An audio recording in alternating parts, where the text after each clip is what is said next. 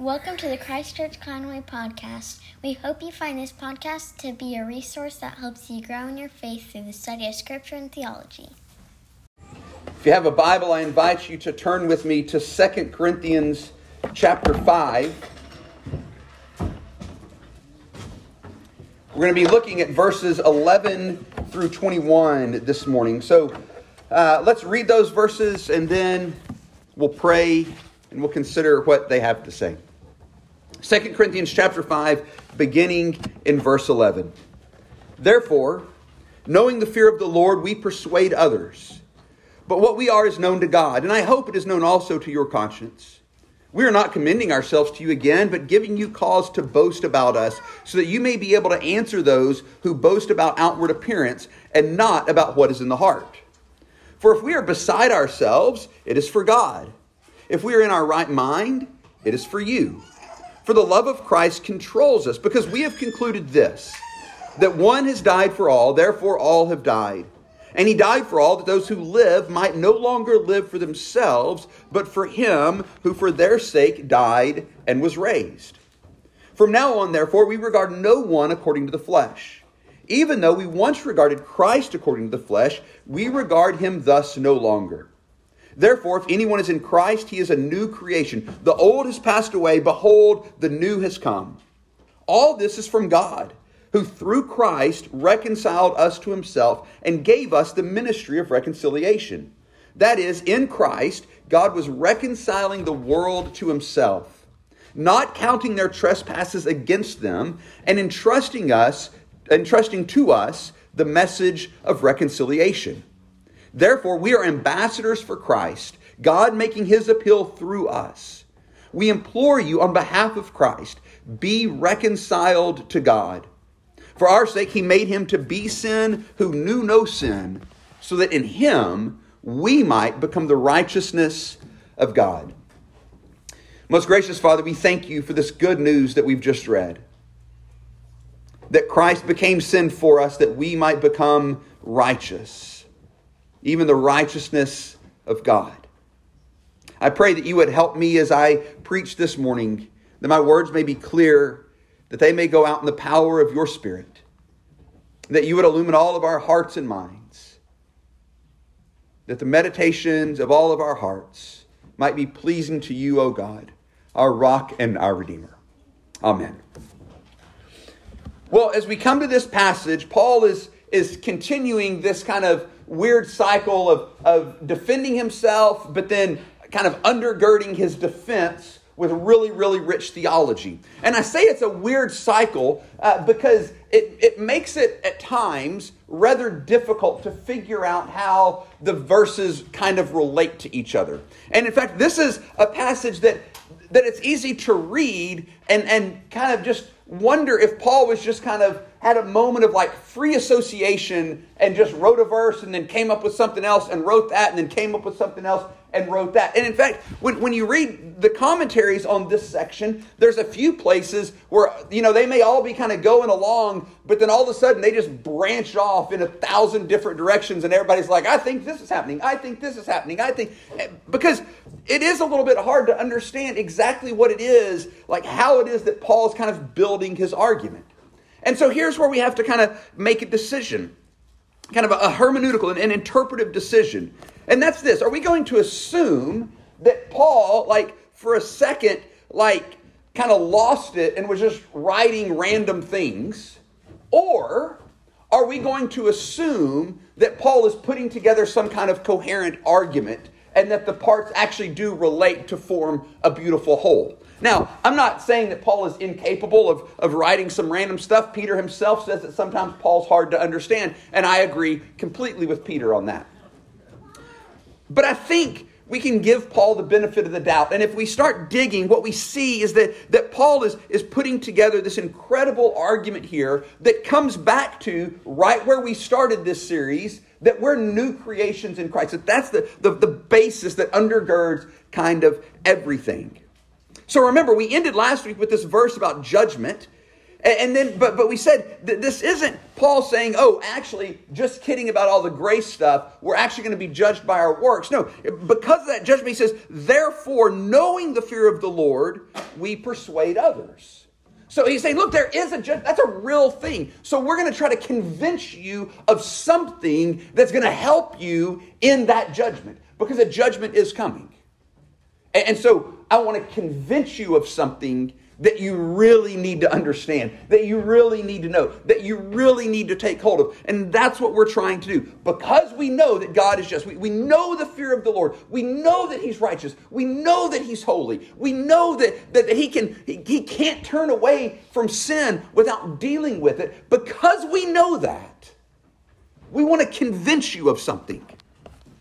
But what we are is known to God. And so he makes that statement, and then he kind of dives right back into this defense of himself. What we are is known to God, and I hope it is known to you. Remember, there was this tension between Paul and his ministry partners and these people that later in the letter he's going to call kind of pejoratively super apostles, who showed up and were super impressive, and everybody was like, oh man, they're such good speakers, and they're fun to look at, and their oratory is great. But the problem was, they also kind of were in a little bit too much to the law, and were kind of trying to attach life to that, apparently. And so Paul's saying, look, I get we're not that, but what we are is known to God. And I hope that it's known to your conscience. I hope that even though, Paul's saying, that even though you're being persuaded by these super impressive people, I hope you know that what we are is saved. That what we are, even though we may not be as impressive, even though I may write these really hard letters, these really harsh letters, and be really powerful in these letters, and weak when I show up to talk to you, that doesn't change my standing before God. I know what I am. God, we know what we are. What we are is known to God, and I hope it's known to you. And then he begins, we're not commending ourselves. Remember, that was part of the problem. These people were showing up with these letters of commendation, like saying how impressive they were and how everybody should listen to them, right? It's kind of like the blurb on the back of a book where he went to school here and he's written these other books and he's done all this great stuff. And that's why you need to read this book, because it's so great and they're so brilliant. That's how these people were showing up. And Paul's saying, look, that's not what I'm trying to do here. I'm not trying to make myself impressive. I'm not trying to make my crew impressive, but I'm trying to give you cause to boast about us, so that you may be able to answer those who boast about outward appearance and not about what is in the heart. See, there's the issue. There were these people that were showing up and were pointing to their own impressiveness as the reason they should be listened to. They were pointing to the outward appearance of their ministry as the reason that they should be listened to. And Paul's saying, no. We want you to understand that the thing to boast about in someone is that God has changed their heart. That's what's amazing. It's not hard to get a group up. You can get any impressive, magnetic leader, and they can gather a group, and they can lead the group into all kinds of things. What's impressive is when a sinful heart, when a dead, stony heart has been replaced with a living heart of flesh. That's what's worth boasting about. Not building some grand organization by your, magnetism and leadership abilities and oratorical skills. No, what's impressive is that God changes hearts. So he's telling them, we're not trying to give you a reason to boast about us. We're not that impressive. We want you to boast about what God has done in us. Now, remember who Paul was. I mean, this is a weighty statement. He was killing Christians. He hated the movement of the cross. He hated what was going on as the gospel spread. He was the one who oversaw the first martyr that we have recorded. He was there overseeing it. Paul's saying what's impressive is not that I can show up with oratorical skill and theological knowledge. What's impressive, what's worth boasting about, is that God can show up and change the heart of one who sought to kill his followers. That's what's amazing. That's what we want you to understand. And then in verse 13, this is one of the places where it seems like all of a sudden he's like, man, where are you going, Paul? If we are beside ourselves, it is for God. If we are in our right mind, it is for you. And the explanations of this are kind of fun to read because it's kind of hard to figure out what exactly he's doing here. And they range all over the place. And a lot of them kind of are trying to make, like, if we're beside ourselves, it is for God. They're trying to make it this situation where like Paul is having some like kind of private Holy Ghost party, and it's kind of like, super charismatic for a minute. He's like, oh, no, that's for God. When we show up and speak where you can understand, that's for you. I don't think that's what's going on here. I don't think that's what's happening here. Because when you look at the word that's behind this beside ourselves, it's the word for amaze. Exististemi. Existemi is what it is in Greek. Y'all don't care. That's the word. And it's used 17 times in the New Testament. 17 times. Almost every time it's used about being amazed at who Jesus is, or being amazed at what he has done, or being amazed at the effect of what the gospel has done in somebody's life. And there's one very, very important passage where this word is used in Acts 10:45, where the apostles are amazed because the Gentiles received the blessing of the Holy Spirit. Because remember, this would have been a profound paradigm shift for everybody, that the gospel was going out to Gentiles, that this religion that is rooted in the Jewish tradition and the Jewish scriptures and the Jewish God, Yahweh, and all that all of a sudden the doors are being blown open for the whole world. They couldn't figure it out. They were amazed at it in Pentecost. The same word is used when they're going, wait a minute, aren't these all Galileans? Why are we all hearing this message in our own language? It's the same word that's being used. And all throughout the book of Acts, they're amazed because the gospel keeps going out to people that they didn't think the gospel was supposed to go out to, that they didn't think the Messiah was coming for. But here they come, and they're being saved, and their hearts are being changed, and they're experiencing new life, and they're receiving the Holy Spirit, and they're like, it's amazing. And Paul's saying, if we're amazed at what God's doing, if we're amazed, it's for Him. We're amazed at His grace pouring out to the world. But if we show up and speak rationally, it's so that you can understand what that message is that is doing this. What that message is that's going out to the world. If we're amazed, we're praising God because we didn't expect this. Paul especially didn't expect this. He thought, no, Yahweh is for the Jews. And all of you people that are trying to claim this Jesus guy, we're just going to kill you. And then all of a sudden his eyes are opened. If we're amazed, it's for God. It's because of what God is doing. If we're in our right mind, it's for you, that you might understand what it is that God is doing. Then in verse 14, he begins to shift to the theological argument that undergirds this. For if we are beside ourselves, that's verse 13 again, for the love of Christ controls us. The love of Christ controls us. Now, this isn't their love for Christ. It's Christ's love for them. That's what's going on here. Paul's saying that's what controls us. That's why we're amazed for God and what He's doing as the gospel goes out and more people come in, as the gospel goes to Jerusalem and Judea and Samaria and to the uttermost parts of the earth. We're compelled, we're controlled by the love of Christ. That He loves us so much and that His love extends to everyone. That's what controls us. And it's fascinating because it's just different than how we think. Or maybe it's just me. Maybe I'm alone on this branch. It's not the law that controls him. That's not what's driving him forward. It's Jesus and His love for people.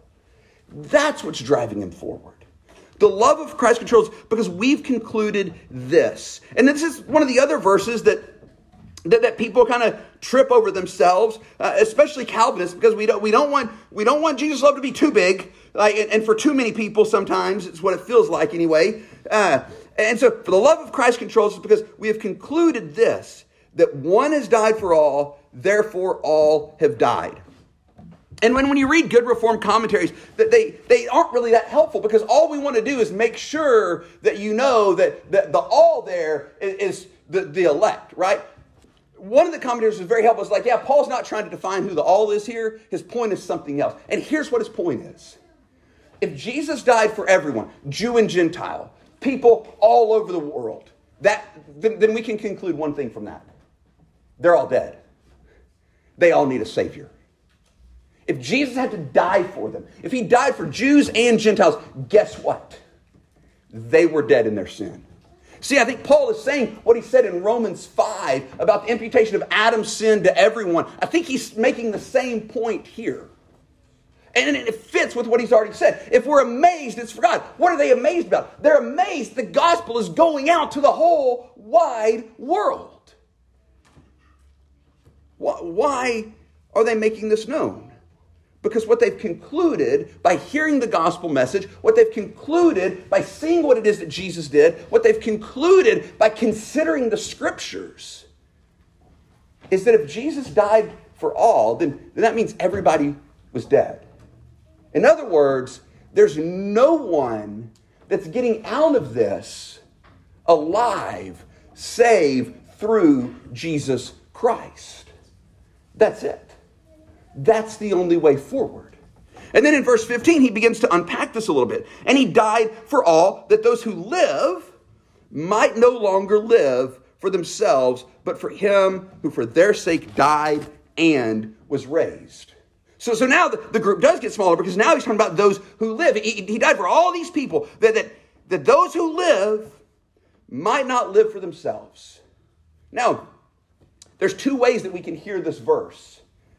We can hear this verse as some kind of law, of like, oh, go die to yourself and go empty yourself. And we should, like, I get it, we should. The Bible talks about that. But when we hear it as a law, it becomes this oppressive reality, and we miss the good news here. The other way we can hear it is that we're freed from being enslaved to our sinful selves. I don't have to live for me any longer. I don't have to make it about me. I don't have to try to secure myself any longer. I don't have to come up with an identity for myself. I don't have to come up with a hope for myself. I'm free from the oppression of me. I get to live for Jesus, who loves me, who died for me, and who rose for me. You get to live for Jesus. You don't have to live to console your flesh. You don't have to live trying to convince yourself, no, it's going to be okay. You're really not that bad. No, you get to look and say, no, there's Jesus. There's Jesus. And I get to live for him. I'm freed from the tyranny of my sinful flesh and what it says about me. I'm free from the tyranny of all my past mistakes and what I think they say about me. I'm free from the tyranny of the accusations and the condemnation that comes and what I feel it makes me. I'm free from all that. I don't have to live for that any longer. I'm freed from it. That's why Jesus died. And that's why he rose. So he continues in verse 16.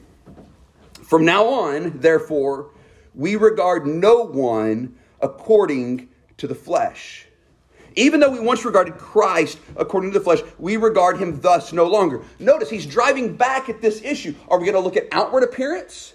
Are we going to look at the flesh? Are we going to look at whether someone's impressive and has it all together? Or whether or not they're a Jew or a Gentile? Are we going to look at whether or not they're a man or a woman? Are we going to look at whether they're slave or free? Are we going to look at these fleshy things and make a decision about God's love for them based on that? Or are we going to do that no more?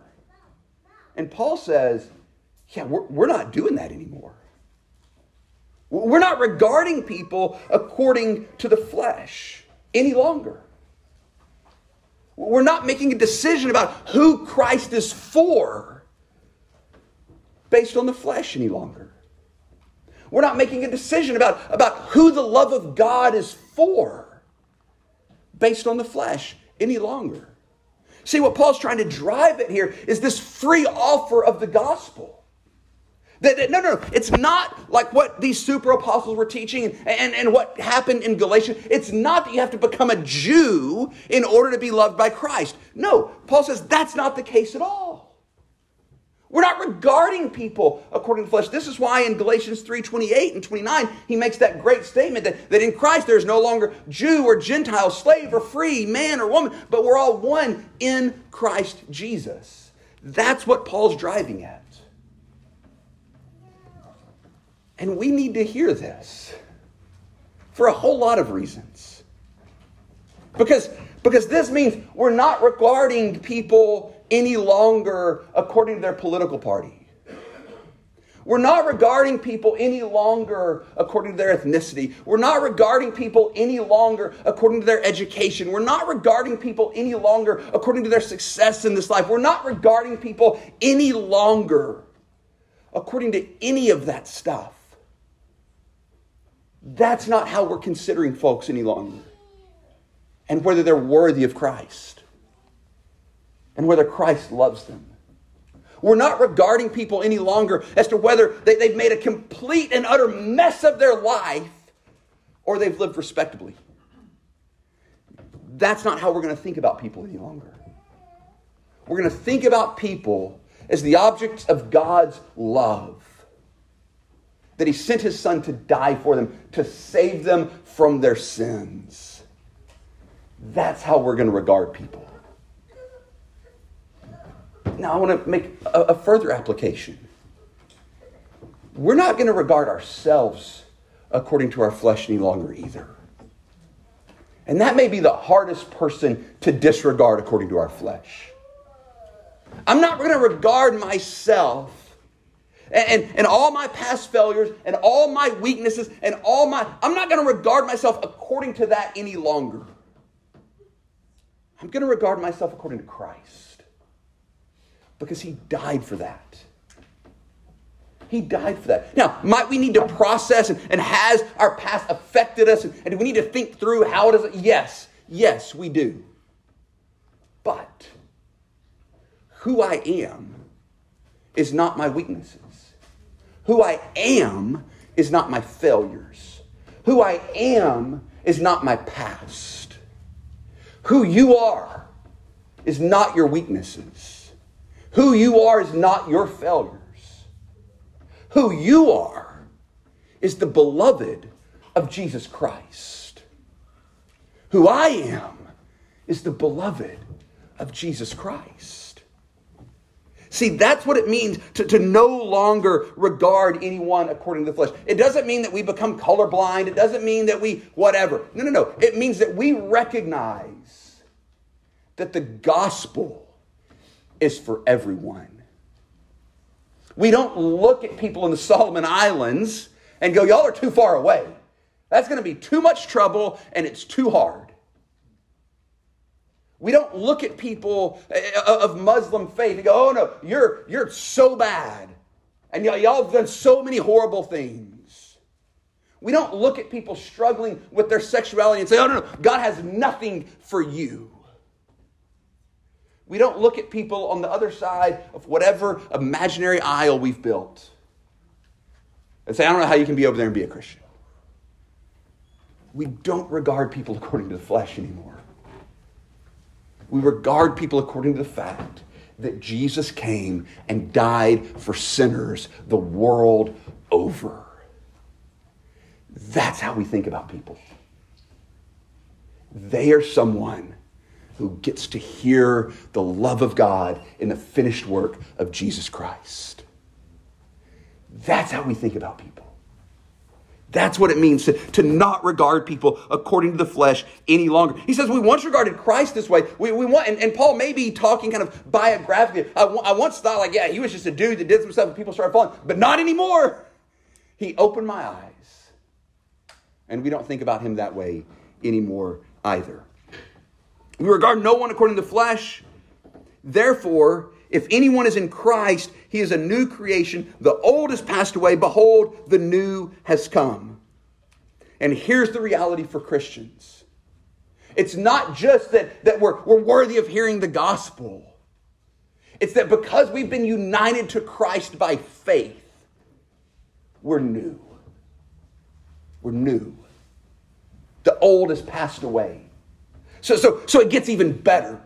On the front end, on the evangelistic end, we don't look at people and judge by their appearance, judge by their flesh, whether they're worthy of hearing the gospel. No, we don't do that. But on the having received Christ in, we don't look at people and see anything of someone that's in Christ other than them being a new creation. Do they need to deal with their stuff? Yeah, deal with your stuff. But deal with it as a new creation, as someone who's been washed clean by the blood of the Lamb, as someone who's been redeemed, as someone who's been loved so much that the God of all creation sent His only Son to die for you, to make you new. You're not any longer a valley of dry bones.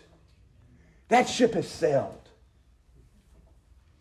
The prophets have come, the preachers have come, and they've announced Jesus, and they have prophesied the gospel over you, and sinews have joined up on you, and breath has been breathed into you through the preaching of the word by the Spirit working through it, and you are a new creation.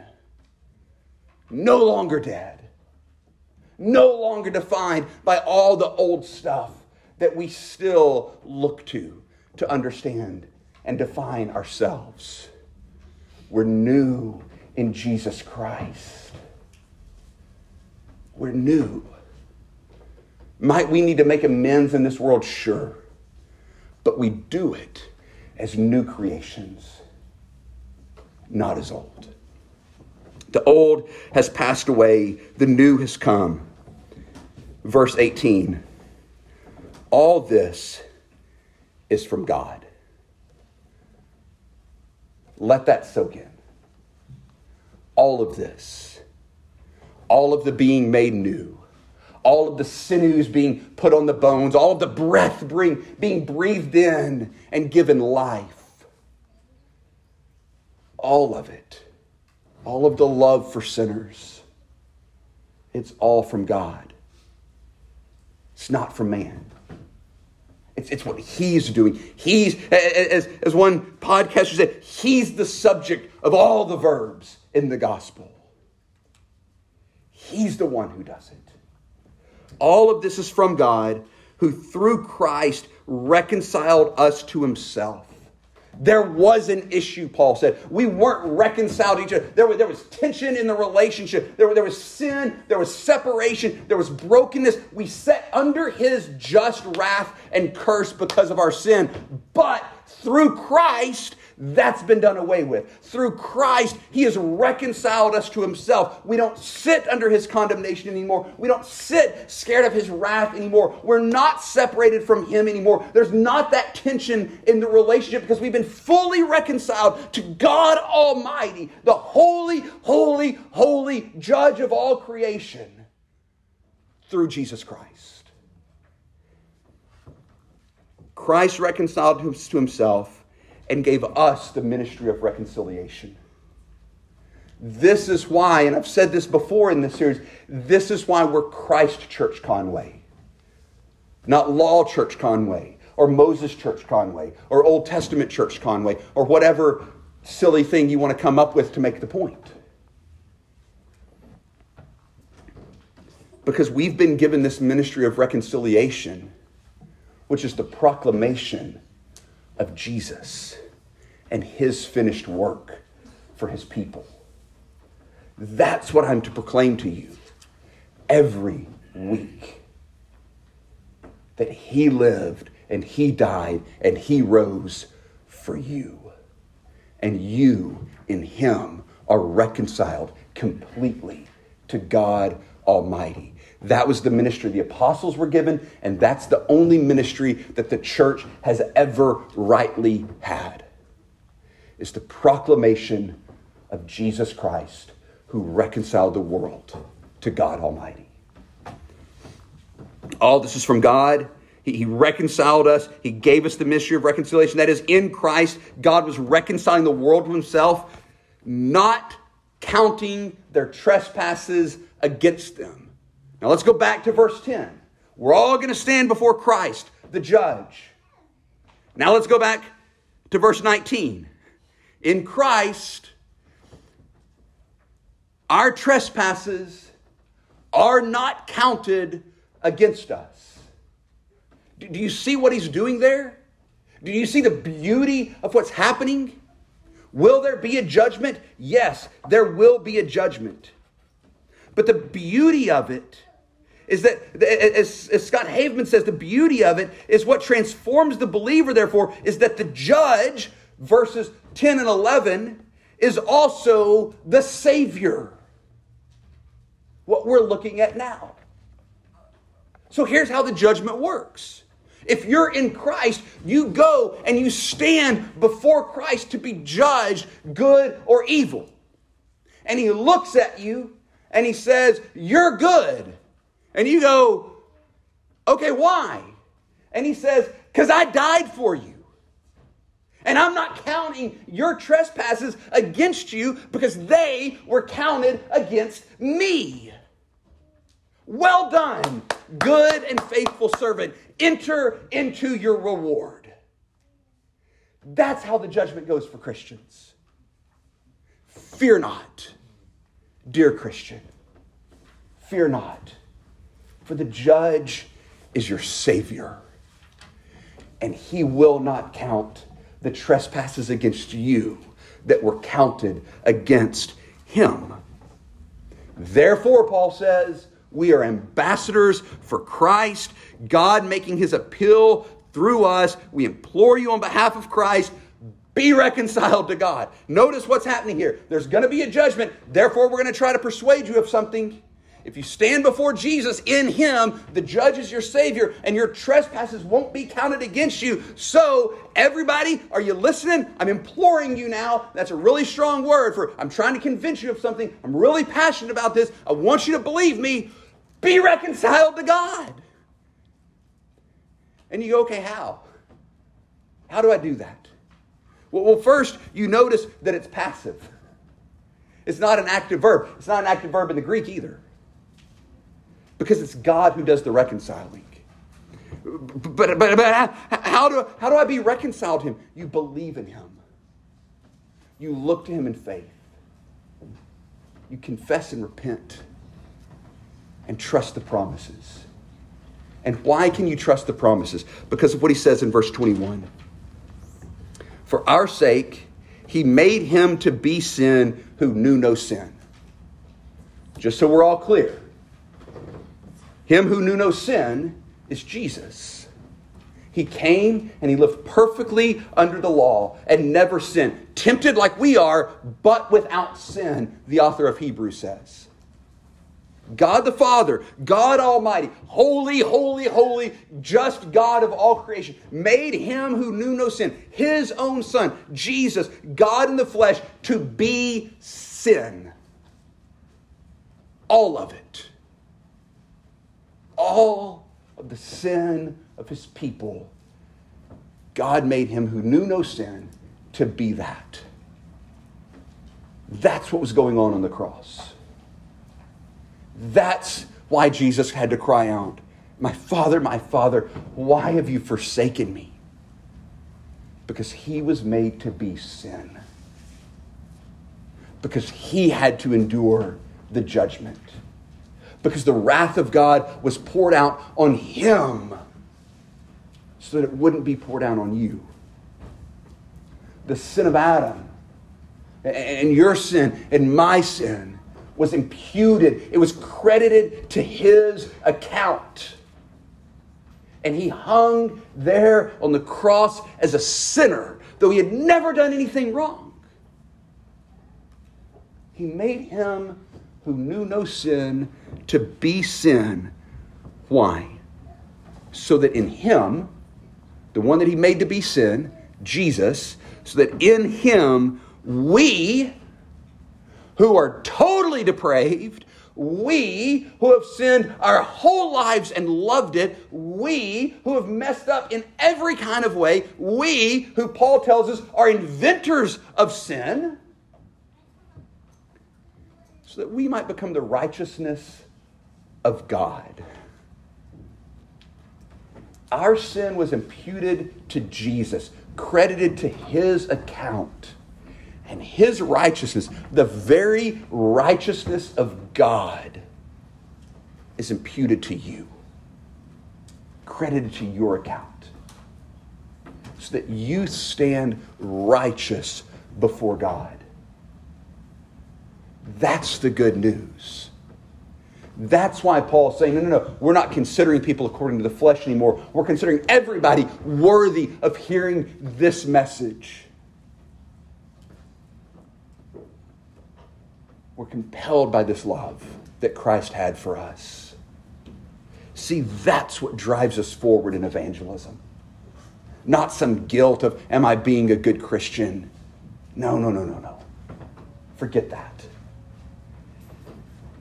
It's that Christ loved us to the point of becoming sin in my place and in your place, that we might become the righteousness of God.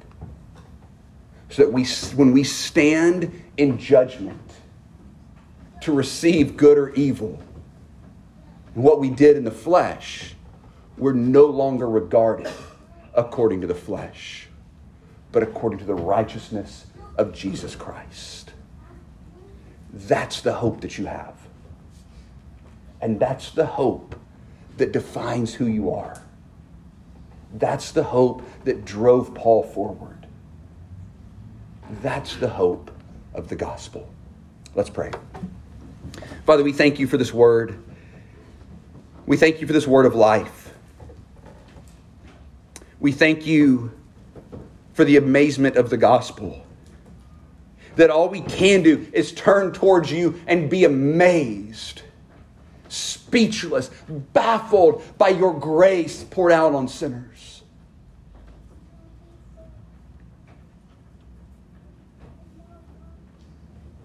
And we ask that you would help us to turn towards each other and with rational words declare the grace of Christ, that we might all be encouraged, and all the more as we see the day drawing near. In Christ's name we pray. Amen. Thank you for listening to the Christ Church Conway podcast. We hope this teaching has helped you grow in the unity of faith and knowledge of the Son of God. Please feel free to share this resource so that others may also be strengthened in their faith through the study of Scripture and theology.